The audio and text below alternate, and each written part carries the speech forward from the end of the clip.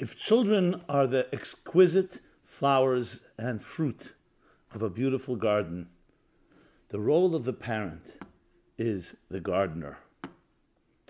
In this second part of a 3-part series, How to Raise Happy Children, we will address the sacred mission of a parent.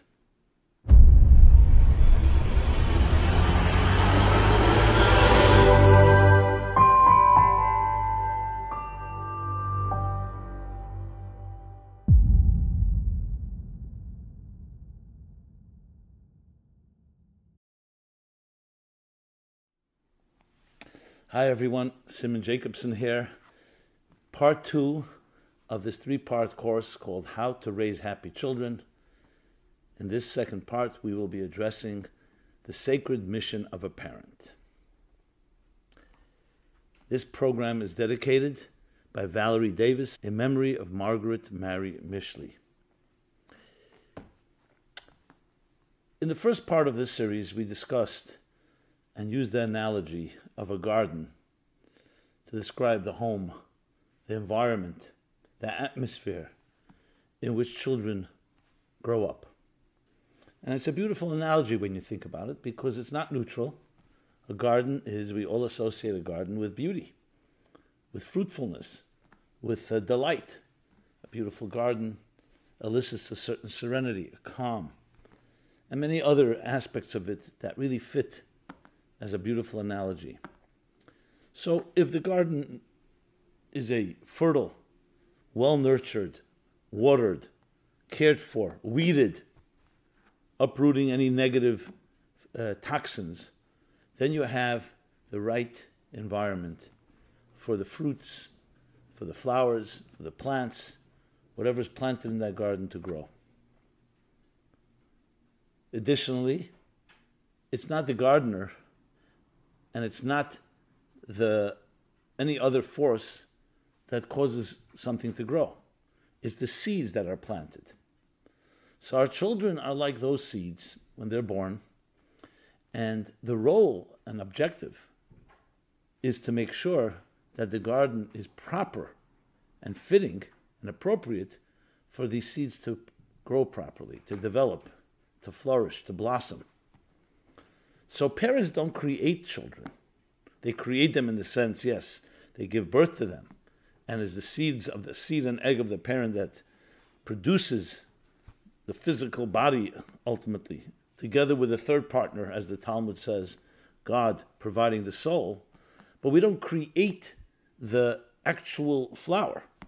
That grows when you do the right things and create the right conditions. Then the flower will emerge. And emerge is a key word here. It emerges. You can't pull it out. You can't force it. There's no button. You can't press a button and say, flowers just blossom. Same with fruit. So let's discuss what it takes to be a gardener and what kind of sacred mission that actually is. What it takes to be a gardener, what we need to do to make sure that that ground, that earth, and the entire environment of the child is the best possible one to produce the healthiest and happiest possible children. So let's begin with the sacred mission itself. You may think a gardener, okay, is pretty optional. If you don't let the garden, if you don't take care, you don't tend to it, so the worst is going to grow in a wild fashion, weeds. It will never really produce what it needs to produce in the proper way. So yes, in the physical garden, you may say, who cares? Even though it doesn't look good, but is there any really life and death stakes any life and death consequences at stake? But when it comes to children, that's not the case, obviously. Children, this is life and death. And I don't just mean physical life and death, I mean spiritual, psychological, emotional. Because if they grow up in an environment where it is completely overgrown and the flowers cannot flourish and fulfill their calling, what do you think will happen? In a garden, they will wither. In a human being, withering means insecurities, fears, the uncertainties that shake us up, the inability to make firm decisions, the inability to truly trust and love. I don't know. I don't know the psychology of a flower or a fruit, but perhaps they also have experienced something like that in a different form. But in a human being, there's no doubt, not tended to, not taken care of, not creating that the proper environment will create, unfortunately, a child as it grows into adult with many challenges. Now, there's enough challenges in life that we cannot control, so we want to do the best possible job we can do. And I'll put it quite bluntly. I believe, I have no question in my mind, that the single most precious commodity in existence is our children. They are our future. They determine what the future will look like, what kind of homes they will build, what kind of marriages they will have, how they will love, how they will perpetuate any legacy, any values, how they will be productive adults and be the best they can be in making this world into a garden.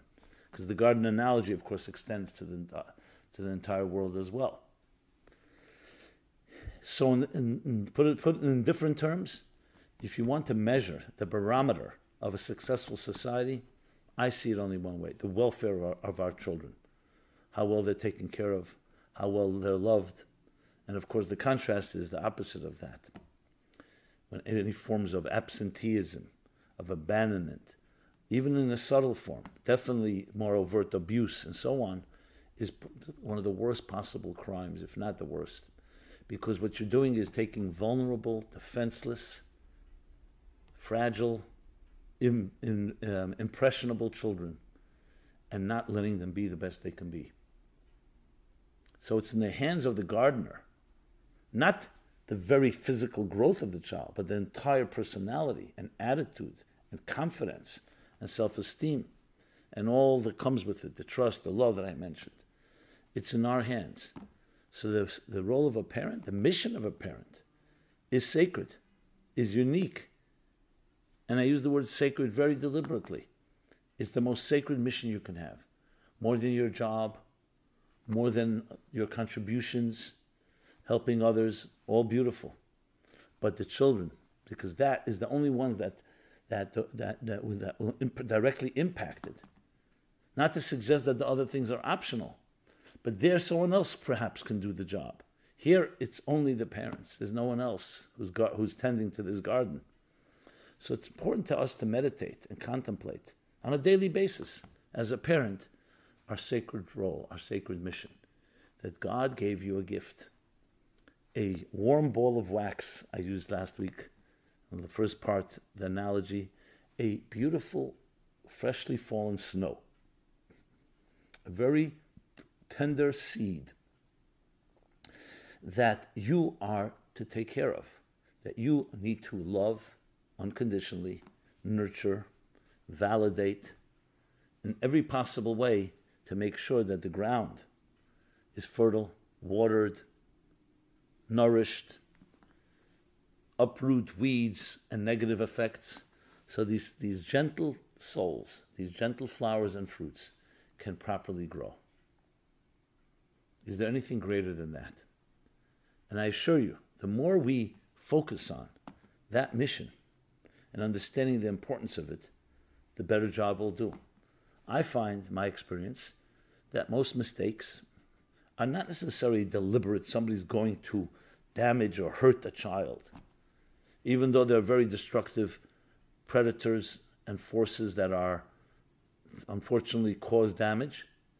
But even there, not justifying it, it's usually not because of healthy reasons. I mean, you have the rare occasions, you have psychopaths, sociopaths, really destructive parents, unfortunately. But I'm talking about, in most cases, it's the neglect is due to a lack of awareness, or a lack of awareness of what's happening, or a lack of awareness of the importance of you, the parent, as a gardener.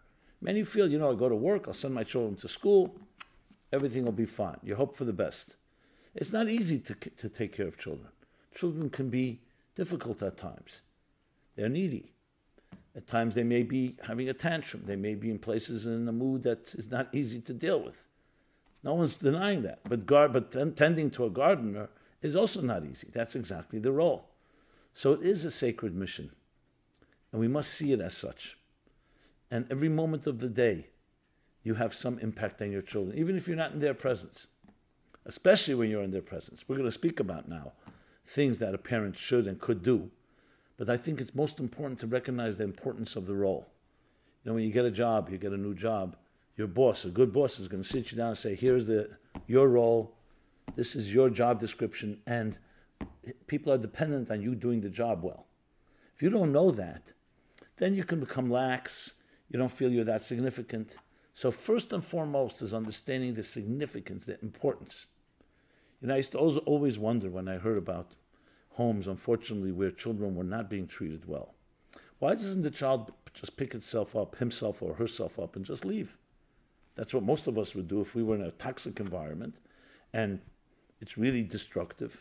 Well, I should qualify. Many adults would also have challenge because it's difficult to move. But for children, it's much worse. An adult, you could say, is stuck.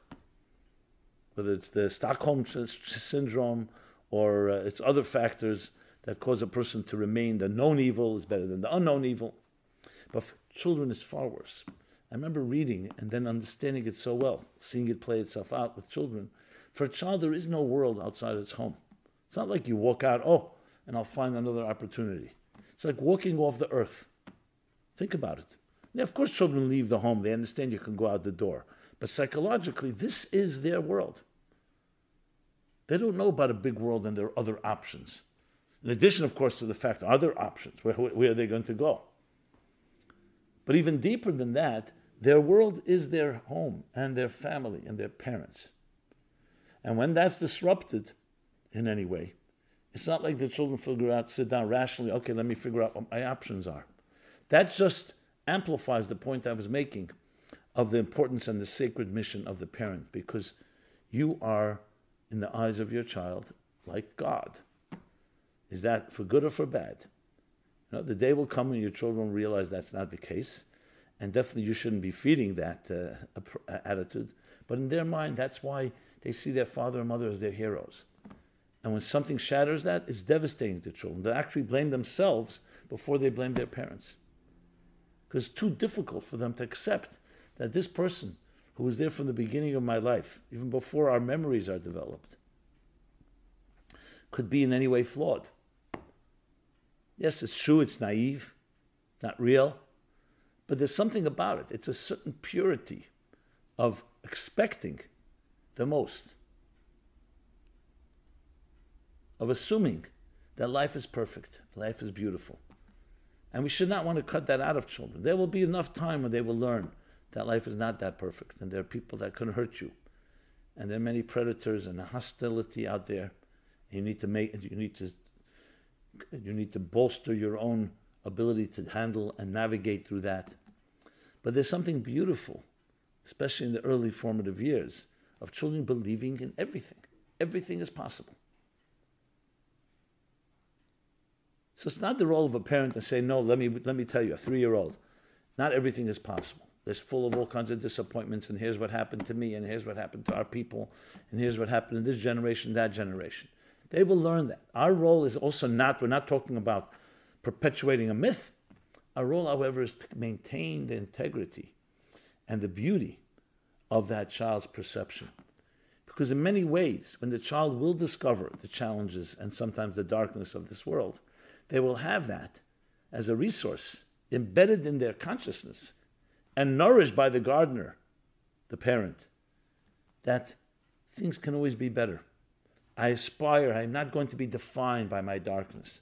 I'm not going to be defined by fears or by the darkness around me, because I always maintain that, I don't want to call it naivete, but that pure, innocent vision of life.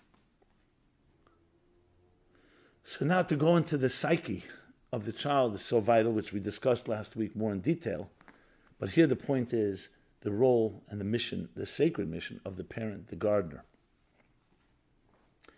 So, when you have that attitude, when you understand the value of your child, the soul, that purity, that sense of free abandon, discussed in part 1, and now you really focus on and appreciate your role, the sacred role and mission of the gardener, of the parent, you've set the stage for a very powerful and healthy relationship Because when you take that attitude, then next time you get really, let's say your child upsets you, for good reason or bad reason, doesn't really matter. And you think of yourself, I am a gardener. What do I do under these circumstances? Now, we're not perfect. Parents are not perfect. Nobody's perfect. I'm not suggesting perfection. But the more you raise the bar and set your sights to a standard of a garden flourishing with flowers and fruits, and you have that role of making sure everything is done right and making sure that there are no negatives that pollute the environment, it just gives you a whole different type of state of being, a state of attitude, and a whole different awareness of what your role is. So on a very practical level, I would suggest, I don't want to call it necessarily a meditation, let's call it an exercise, but to write down a few items that you should do on a daily basis, a weekly basis, whatever works, but an ongoing basis. Reminders. You can put it on your refrigerator, you can put it on your desk, you can put it on your mobile phone. Just reminders that you check in from time to time, like a signpost that reminds you, I am a gardener of a beautiful garden. My children are the fruits and the flowers that will grow from in this garden. And I feel honored.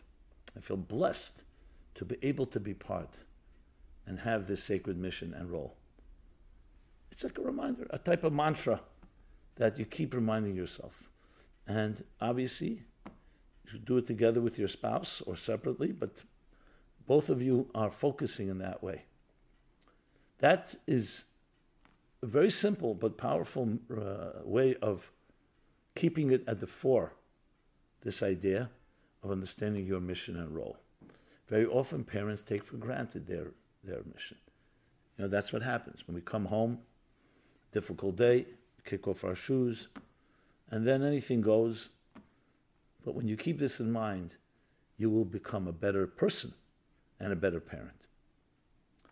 A few other exercises that can help the parent put yourself in that state of consciousness is the three things I always mention, which is the spiritual spa: study, prayer, action.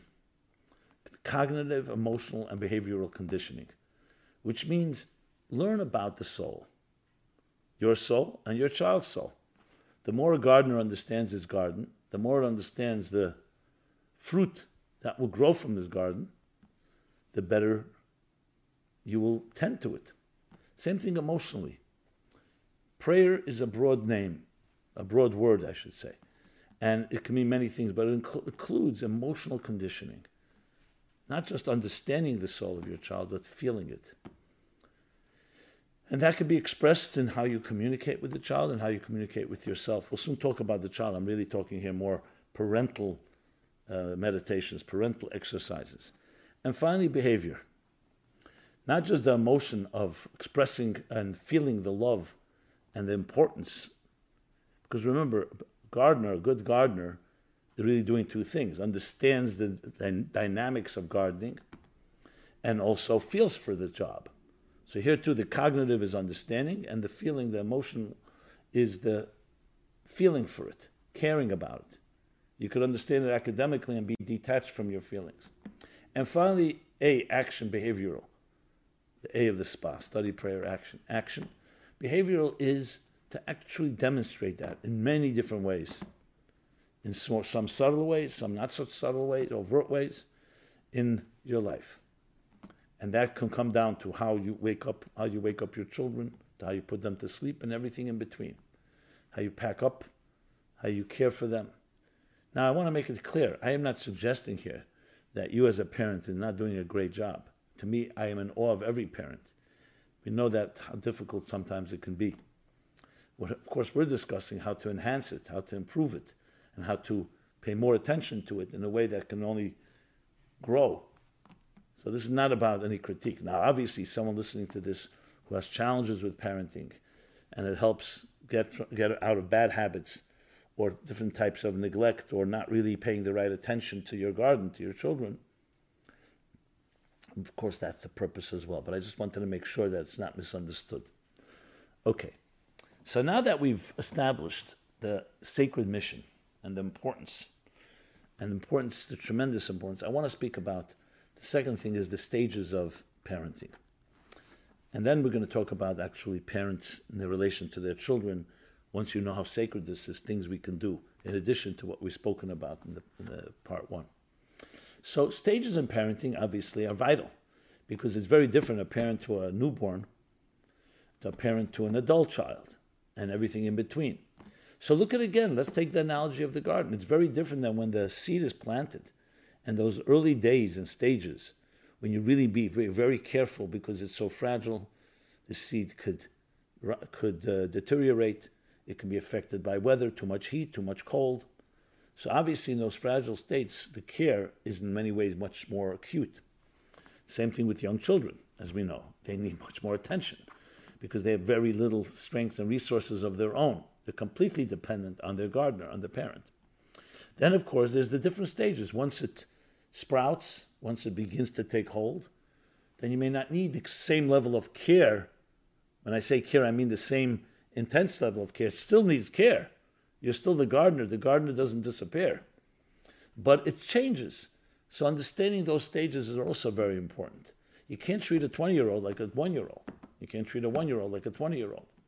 Of course, that's a big jump. Let's talk a 1-year-old and a 5-year-old. So understanding these stages is vital. The scope of this course doesn't really cover, I'm going to go through all the stages of development, but suffice it to say, we'll just put it into a few categories. There's early childhood, there's adolescence, there's teenage years, and there's adult life, with the qualification that each one of them have plenty of stages in between. And they're very different in the sense of, firstly, the child, understanding the child and the child's needs. In the early formative years is the most impact you're going to have, even though it may not be obvious, but it will be obvious in the years to come. And that bonding and connection, holding your child, cradling the child, just showing the child, I'm here for you, the way you smile to your child. All these things are vital for the child's development. Now you may say does the child to really see or feel? Doesn't matter. You may not understand how it sees and feels. It absorbs your love. When you see a mother holding a child, nursing a child, or just holding the child, same with a father, when you look at how their eyes connect, there's something so sacred about it, so tender, so beautiful. What's happening is something is being conveyed. Now, this should be throughout life. We should be conveying such love to our children. But of course, in a younger age, as I said, it's even more vital because that is the actual nourishment. That's what nurtures the child's trust. I see someone looking at me with love. I see someone that appreciates that I'm here. I see a gardener who understands its sacred mission. So whether you say it in words, and it doesn't hurt to say it, you should say it as well, or in actions, or in how you convey feelings, you can never say it enough. You can never experience that enough. So that's in the early stages. And obviously, I'm not discussing serving the basic needs of your child, whether it's feeding, bathing, sleeping, taking care of any illness. I don't mention that because it's a given, but I should mention, so it's really everything you're taking care of, because when you take care of a garden, you don't just take care of its psychological needs, you're also taking care of its physical needs. It needs to be watered, it needs to be fed. But that, I think any parent probably understands on their own. What I'm adding here is also the more psycho-spiritual development. And that comes through some of the methods, some of the things I just said. So in the early stages is one thing. Then later adolescence has its own challenges. The child is beginning to become sensing itself as separate from the parent, goes to school, to camp, has friends. So the needs change. Even though it's the same flower and fruit growing in the garden, it just needs to adjust accordingly. And of course, the teenage years and then the adult years. So let's talk a moment about that. As the child develops, think of it, the child becomes more resourceful, self-sufficient. And that is a healthy thing, because that's part of what you're cultivating. You don't want to cultivate a child that's completely dependent on you 24/7 as the child was a baby. You want to develop and encourage the child. Go with your friends, go to school, experience new things. At the same time, you want to be watching, because children are vulnerable. There are predators, and I don't just mean that as human predators. I mean also the toxins of life, what they're exposed to through friends, sometimes bad friends, exposed to in the media, on their smartphones, or whatever it may be. But in the early stages of adolescence, obviously more care and you have more control over it. As children grow into their teens and they become more independent, more independent means they still are in need of parents, always. It's just now, in a way, it's like the flower has taken hold, not just taken hold, but is blossoming. Still in its stages of development, but is blossoming. It's not a full-blown adult. So there, of course, the key is to balance these two elements of the independence of the child while also making sure that you're there for them. I'm not suggesting that's easy. Sometimes we over-suffocate and over-micromanage our children. Sometimes we under-delegate and we under-manage them, if that's a word. In other words, not enough attention. So that requires balance and requires wisdom, discussion. Sometimes good to consult someone and say, here's what I'm doing, maybe it should be a little differently. And it always can be good intentions, but the results are not necessarily the best ones. And what do you do when a child is beginning to act up? In the case of the garden, let me see if I find an analogy. Does the flower act up? Well, not in the sense of like a human being, obviously. Yes, the flower may go through, there may be a stormy season or maybe other things, and the flower may need more attention or more care or more nutrients. But the bottom line is that in the human being, that's also necessary to compensate. As you see your child develop into a unique personality, you suddenly discover things you may not even have known of your own child. The talents they have. So there, the most important thing, of course, is to cultivate the strengths and predispositions of the child. Every child has its own uniqueness. Some children are very good students. Others are not so good, for whatever reason that may be. Others may be more creative, more dreamy, more artistic. Others may be more grounded. I'm just using basic examples. So taking care of your garden also includes understanding the different type of flowers there are. Some flowers need to be watered almost constantly, some less. Different nutrients, different aspects that feed and make sure that it blossoms properly. Understanding that is vital. Parents often make the mistake, we all make this mistake, we try to fit our children into a certain mold, or based on the mold of our previous children. We have a template. It's vital to always adjust accordingly. Now, this again has to be done with a lightness of spirit. It's not about saying, oh, did I make a mistake? It's about recognizing the child, recognizing its needs, recognizing its unique personality. Some children are more eccentric, some children are more musical. Then help them grow in that particular area. So here it's already now the attention to the particular fruit or flower that we're dealing with and what the necessary different adjustments or different attitudes that need to be done. It's also important to remember that when you're taking care of one child, some children are more needy, are more special, some are weaker in certain areas. Make sure not to in any way insult or offend or in any way make the other children feel not taken care of and neglected. Sometimes we feel certain children need more of our support, and we just trust our other children to be successful because we see they're more resourceful. Yes, but in their mind, they may feel lack a bit. So it's important to compensate for that and keep that in mind as well.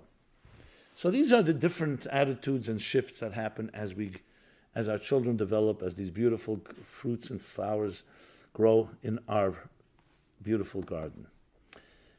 Let's talk now about, so what are the results of this and what implications and what can we do? I spoke about the stages, but let's talk more specifics. I mentioned in part one, and I want to reiterate, because to me it's one of the single most important things, if not the most important. We live in a world where we can become very insecure very quickly. First of all, there are people who live dog-eats-dog environment, hostile, very much self-interest drives people. So there are many forces, in a way, assaulting our psyche. So it would be beautiful a child remains in its mother's womb, where there's no one attacking the psyche and the psychological development of the child, and it's completely confident and knows 24/7 who its mother is, that is being fed, that is being nourished, that is growing, and so on. But then once the umbilical cord is cut, is a new environment. Again, it's not immediate because the child, especially in early years, is completely in the same type of protection. The womb is just extended. It's not quite as completely submerged in the embryonic fluids and the nourishment of the mother, but still protected. But as the years roll on, there are so many factors that go into assault. And I use that word again intentionally. Assault doesn't always mean in an aggressive, abusive, molesting type of way. And assault means it begins to pollute the child's mind and heart, seeing different things. So we cannot assume that things are just staying neutral. They're not neutral. There are forces at work, just like with the garden. If a gardener decides, you know what, it looks like everything's growing beautifully, I can take a vacation for a month. Come back and you'll see what will happen. There's always going to be forces that are going to, in face of a void or a vacuum, that will come to do their thing to feed off. It could be bacteria, it can be toxins, it could be worms, it could be the elements. So we have to keep vigilant, is vital in this context. So what can we do to counter that? Besides, obviously, the basics of feeding and nourishing and the child's sleep and the child's hygiene and physical welfare. So it's about feeding the soul and the psyche of the child. So one of the single most important things, if not the most important, is constantly reinforcing to your child that you absolutely matter. That despite the fact there are 8 billion people on this earth, despite the fact that everybody has their unique strengths, that there are many forces, there are powers that be, whether it's in politics or in the economy or in Hollywood or in sports or in any particular industry, you are absolutely significant and indispensable. And that comes down to simple acts like in the morning and in the evening, when your child awakes and when the child goes to sleep.